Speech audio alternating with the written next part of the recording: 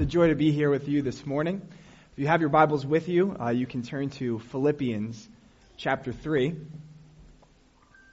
Philippians chapter 2, rather, and we'll be reading from verses 12 through 18.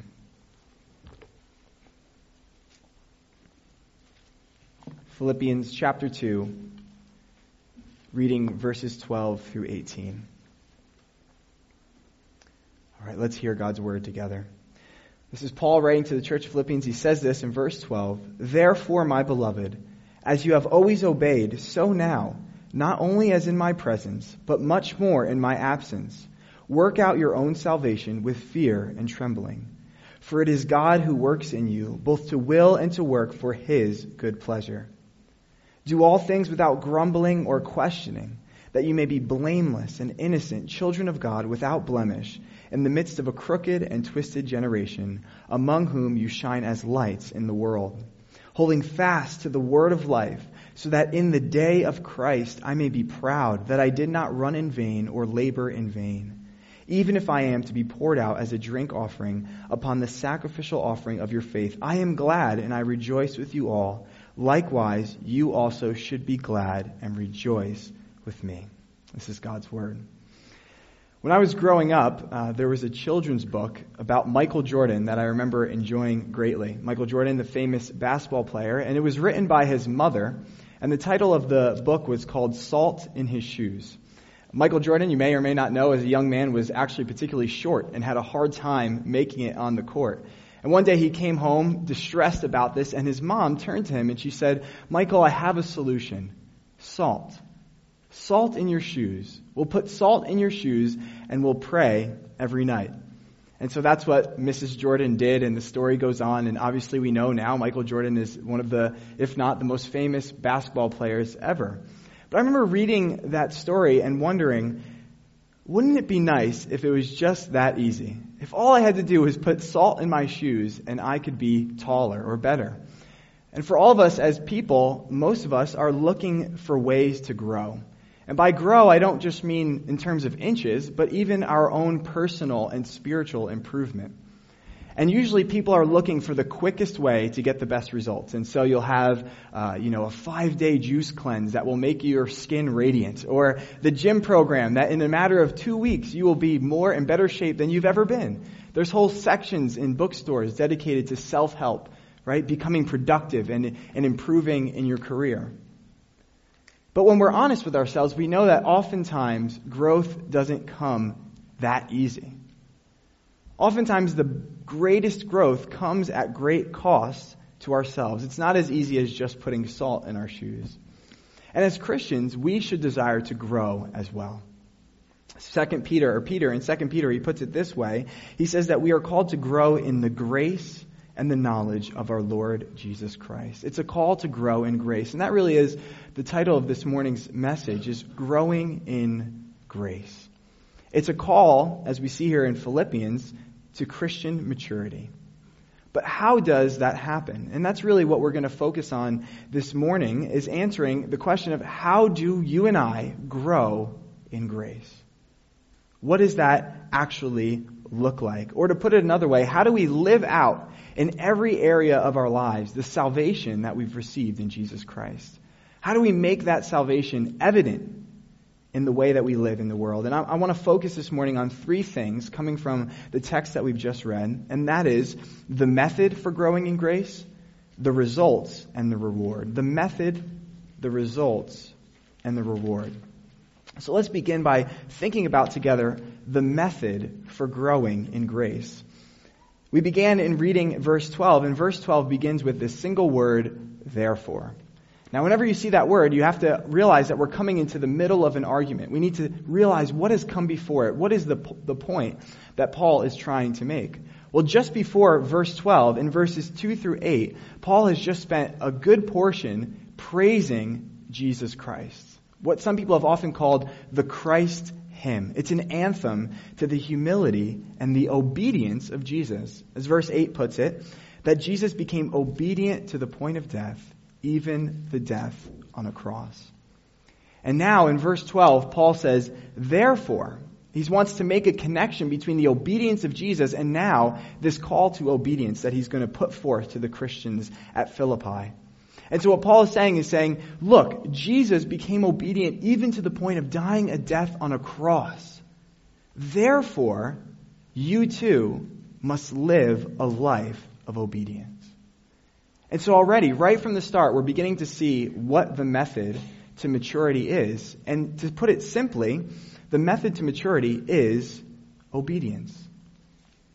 The way that you and I become more and more like Jesus Christ is to obey what he has revealed in his word. It's to die to our sin and to live more and more unto righteousness. And so there really are no shortcuts to growth. There is no salt in the shoes method to Christian maturity. Instead, it's a call to obey what God has said to us. We have to be, as James puts it, not only hearers of the word, but doers also. But there's more to it, because Paul begins to kind of paint a bigger and more vivid picture of what it means to obey. Well, he tells us this, answering that question at the end of verse 12. He says, work out your own salvation with fear and trembling.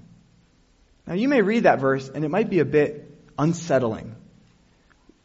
Isn't this Paul, who believes in that we're saved by grace through faith? Why is he telling us to work and to do so with fear and trembling? It sounds odd, if we're honest, to our ears at first. So what could he possibly mean when he says this?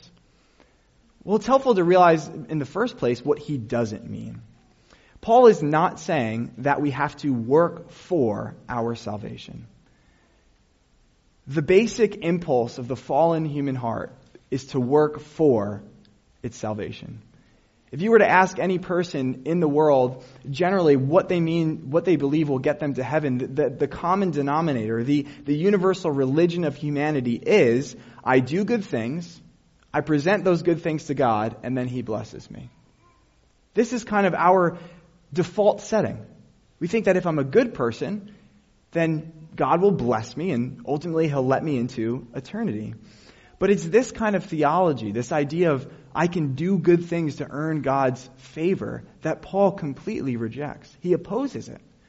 If you remember in Ephesians chapter 2, that famous verse, he says, for by grace you have been saved through faith, not of works, lest anyone should boast. And so if you think, or I think, that I can earn my salvation through my goodness, then I need to reassess my understanding, because the Bible opposes that kind of thinking.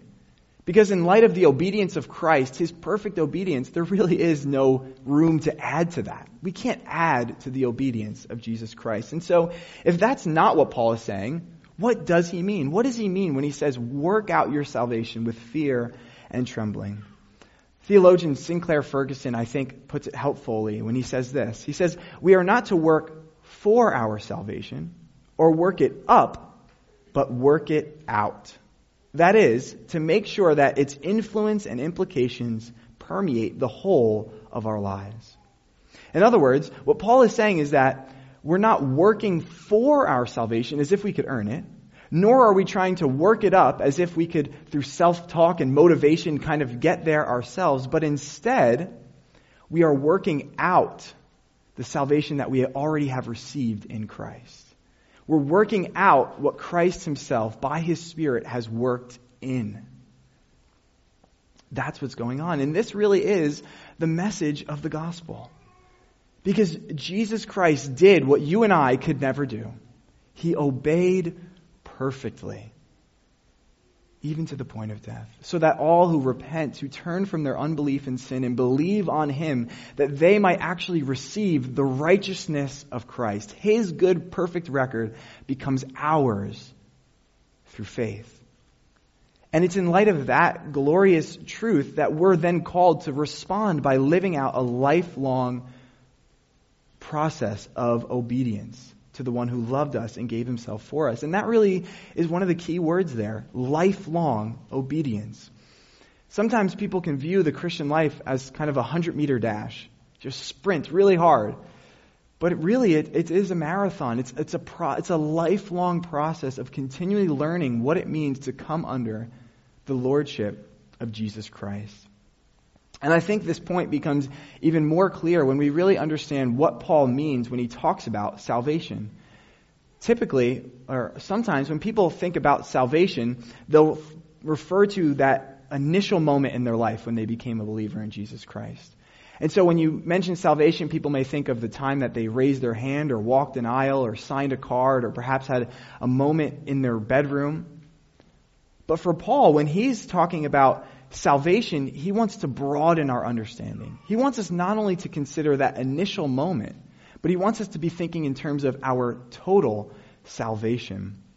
I think there's an illustration that can help kind of get across what I'm saying. There's this story of a 19th century English scholar. His name was Bishop B.F. Westcott. And one day, Bishop Westcott was walking on the streets of London where he was teaching, where he taught. And this passionate evangelist type came up to him and he says, "Brother, are you saved?" Now, probably he was expecting a simple yes or no answer, but Bishop Westcott says this. He says, "Brother, I was saved when Jesus paid the penalty for my sin on the cross. I am being saved by the power of his life, and I shall be saved when I see him as he is." See, the point that Bishop Westcott was making is that as believers in Jesus Christ, we have been saved from the penalty of sin. We are currently being saved from the power of sin. And the day is coming when we will be delivered from the presence of sin in our lives. Past, present, and future, God is concerned with all of that. Not merely the moment when we said a prayer or raised a hand or whatever it may be. And so this salvation that we have received by grace through faith is one that is concerned with all of us. Jesus Christ desires to transform our thinking, our desires, our actions, our speech. And while it's true that perfection will never be attained while we have breath in our lungs, that's where we're headed. We are headed towards perfection. And Jesus Christ will not settle for anything less. And the confidence that we're receiving here is that he will bring us there himself. C.S. Lewis illustrates this point beautifully in Mere Christianity. He says this, he says, "Imagine yourself as a living house. God comes in to rebuild that house. And at first, perhaps, you can understand what he's doing. He's getting the drains right and stopping the leaks in the roof and so on. You knew that those jobs needed doing, and so you're not surprised.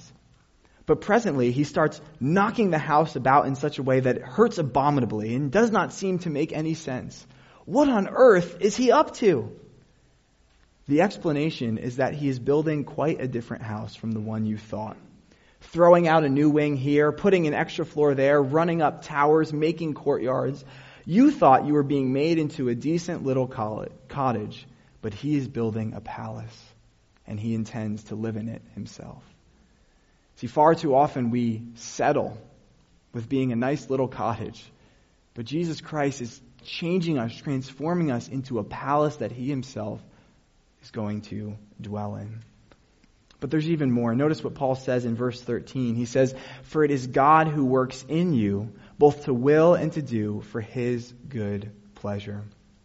These verses, really, verse 12 and verse 13, provide for us one of the beautiful tensions that runs throughout Scripture. The tension between God's sovereign work in the life of believers and our own responsibility. Have you ever wondered, how do those two things work?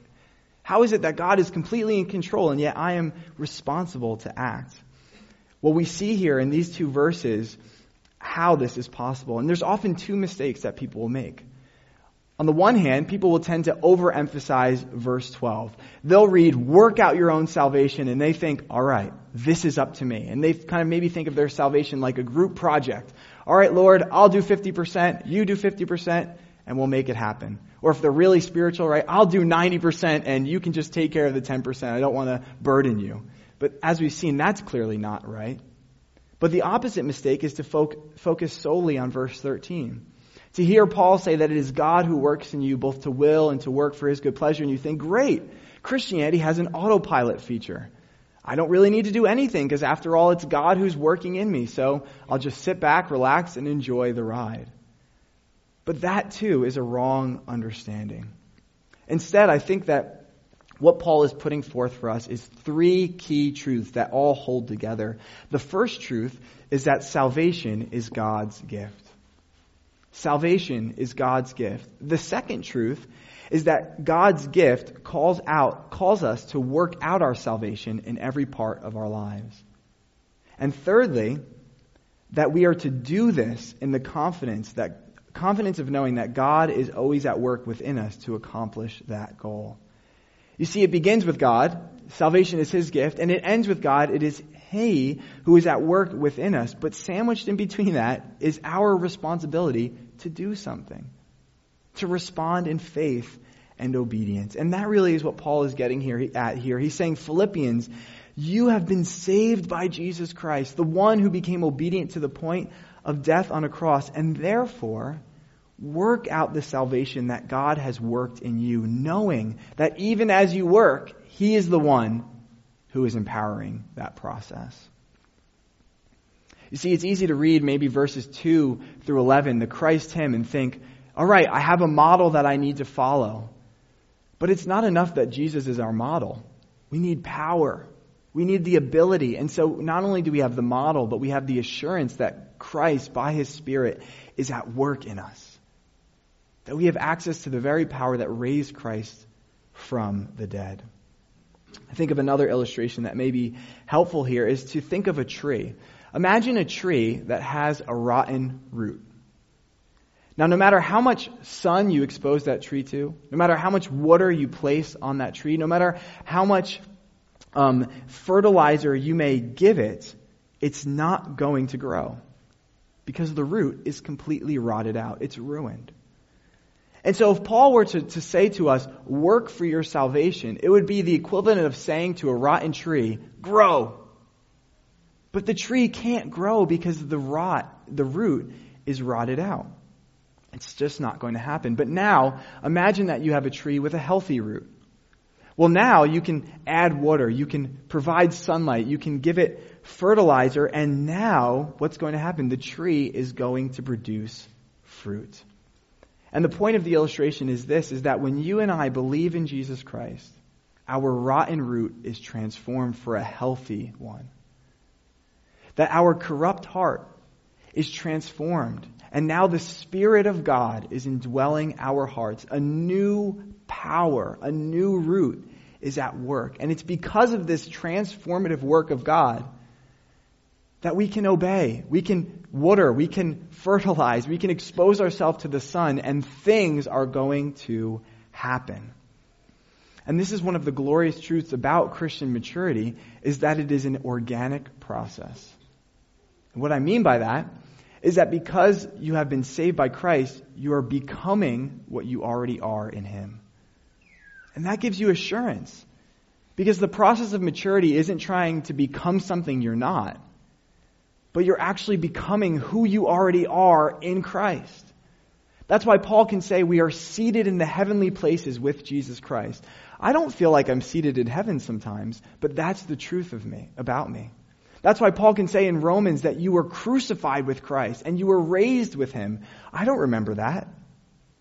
But because I've been united to Him through faith, those things are true of me. They are true of you. And so now as you are submitting to Christ, abiding in Him, you are maturing. And so that really is the method for growing in grace. But what are the results? What does a life that is maturing actually look like day to day? Well, it looks like verses 14 through 15. Because in verses 14 through 15, Paul moves from this general command, this general call to obedience, to giving very specific examples of what that looks like. And he gives us two very concrete examples. He says that we will forsake grumbling and disputing, and secondly, that we will live as children who shine as lights in the world. Let's think first of all about this idea of forsaking grumbling and disputing. If you're familiar with the book of Philippians, one of the central themes in the book is unity in the church. Paul talks often about this idea of fellowship. And it's true that if you and I are going to be unified, if we are going to be effective partners in proclaiming the good news of Jesus Christ, then we cannot simultaneously be grumbling and disputing with one another. There's nothing that ruins gospel witness quicker than a complainer, a grumbler, a disputer. And I think we can see here a really clear connection between the people here in Philippi and the children of Israel when they were brought out of Egypt in the wilderness. In Exodus 15 through 17, the Israelites come out from Egypt. They're unified under the banner of God's deliverance. And then in a matter of only 3 days, they begin to grumble. They begin to dispute. And what was the history of the first generation? They wandered in the desert and they died. And they didn't attain to the promised land that God had for them. And so grumbling and disputing are the opposite of working out our salvation. It's interesting that in Exodus 16, when the people are grumbling against Moses, that Moses confronts them, and he says this in verses 7 through 8. He says, "Why do you grumble against Aaron and I? Your grumbling is not against us, it is against the Lord." See, when we adopt a grumbling or a disputing spirit, we are actually denying the grace of God in our lives. We're failing to acknowledge the salvation that God has worked into us. Because our grumbling, our disputing, although it may be pointing horizontally at other people, ultimately it reflects a heart that is vertically misaligned. It reflects a heart that is grumbling ultimately against God. And so we have to stop and to consider, how am I interacting with my brothers and sisters in the household of God? Am I quick to grumble about the leadership in the church? Am I bitter towards my fellow members? Are you the kind of person who enjoys hearing complaints about other people? Do you rejoice at the downfall of others? Do you have the type of heart that when dispute comes your way, you're excited? You view it as a game. Paul says that this type of spirit, this is not a mark of Christian maturity. But instead we are to be humble, to treat others as more significant as ourselves, as he says earlier in this chapter in verses 2 to 3. And so grumbling has no place in the life of a person who has the Spirit of God. But the outcome isn't only negative. It's not just putting off grumbling and disputing, but it's also putting on. As Paul says, we are to be shining lights in the world. In other words, the church of Jesus Christ is to be a distinctive community, to be without blemish in the midst of a crooked and twisted generation. You can hear here the echoes of Jesus' words in his famous Sermon on the Mount in Matthew 5 when he calls on his disciples. He says, "You are the light of the world, a city set on a hill that cannot be hidden." And I love here that Paul and Jesus, their emphasis really is on community. You know, we've been talking a lot about how you need to work out your salvation with fear and trembling. But I think the danger sometimes is that we think about our personal holiness as an isolated thing. We think, okay, I need to make sure that I am holy before the Lord, and so I'm going to pursue that in my own life. But we miss out that God is doing a work in His church, in the community as a whole. And so it's not merely something that I am doing, but it's a growth in grace that takes place in community. You notice that Paul says that you may be children, plural, of God, in the midst of a crooked generation, among whom you shine as lights, plural, in the world. And so the church together is to be this light that pierces into the darkness of the world and reflects back to the true source, Jesus Christ himself. I love even the words of Jesus as he says, "You are a city set on a hill." Not a singular little hut set on a hill, a city. Think about New York, if you've ever seen the skyline, just all these massive structures bundled together and this bright light coming forth. And the church is likewise to be a community of people bundled together, shining forth the light of Christ. So we can summarize the outcome, the results of growing in grace like this: that as we work out our salvation, knowing that it is God who works in us both to will and to work for His good pleasure, we will be a community marked not by grumbling and disputing, but instead we will be a community of humility and unity that shines as lights in a dark world. As one preacher puts it, Paul wants the church to be a proclaiming church, and not a complaining church. He wants the church to be a proclaiming church, not a complaining church. You know, there's so much to complain about often, and we're very good at finding reasons to complain. But a mark of Christian maturity is that we are growing in humility. We're growing in grace, and that's reflected in a life of witness. In a life not of grumbling and disputing, but a life of service. And so we've looked thus far at the method for growing in grace. We've looked at some of the results of growing in grace. But this may raise a question for us is, how are we going to maintain this kind of lifestyle? How are we going to be able to do this? Well, the most important thing that we've realized, and I've said it already, but it's a point that cannot be emphasized enough, is that we have to realize you and I have been saved by grace.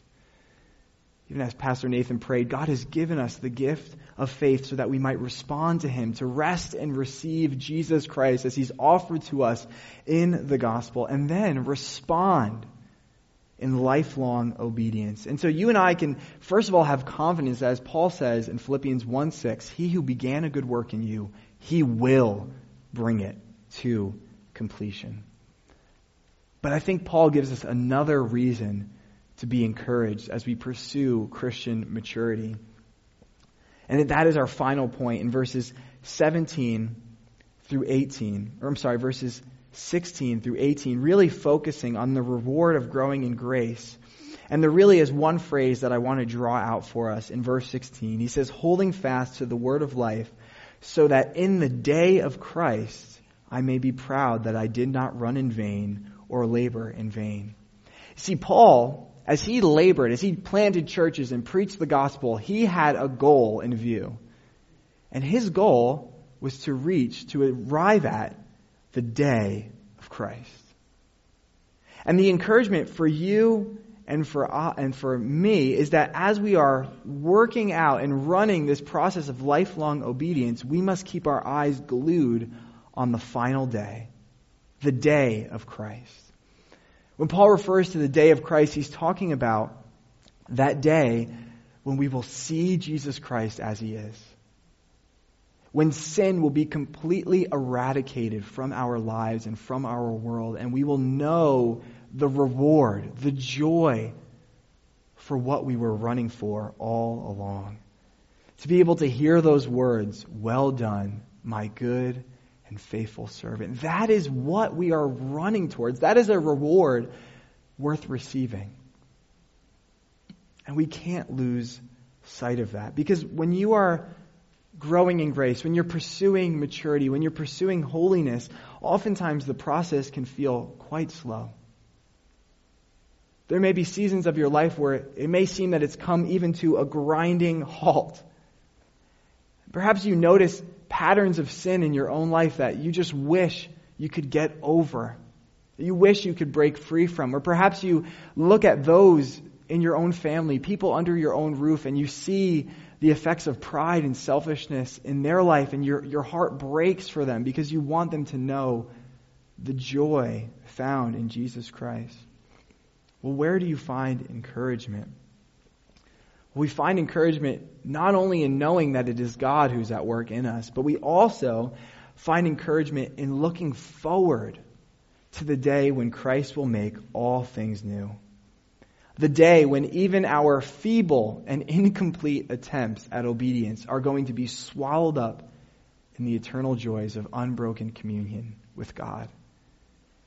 The day where the righteousness that has been imputed to us through faith will actually be realized tangibly in our own lives. And so my question for you as you consider the reward, the day of Christ, is to ask yourself, what is the direction of your life? Where are you focused? Where are you banking your hope? Is your hope resting in that day? Because every other day will pass. And every other day will bring its joys, but it will also bring great disappointment. But when you're focused on that day, the day of Christ, you can have confidence that as you're working out what God has already worked in, that your salvation awaits you. Your final salvation will come. And my prayer is that you would keep this in your heart. You would keep this in your mind, that your eyes would be focused on Jesus Christ, trusting that growth will come.